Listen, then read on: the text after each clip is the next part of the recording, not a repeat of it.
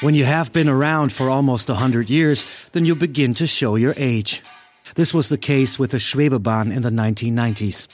Since 1995, the Stadtwerke Wuppertal have therefore not only replaced the entire structure and exchanged 500,000 rivets in the process, they have also rebuilt most of the stations, which took much longer than the renewal of the structure did.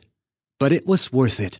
Due to the hot-dip galvanized steel, the rails and pylons are now virtually rust-free, and the stations have become much more comfortable. You really must take a closer look at our next stop, because the Wärterbrücke station is just as old as the Schwebebahn itself. It's one of 3 stations that have been rebuilt to fully replicate its original appearance. By the way, the carriage models have a longer life than any car series.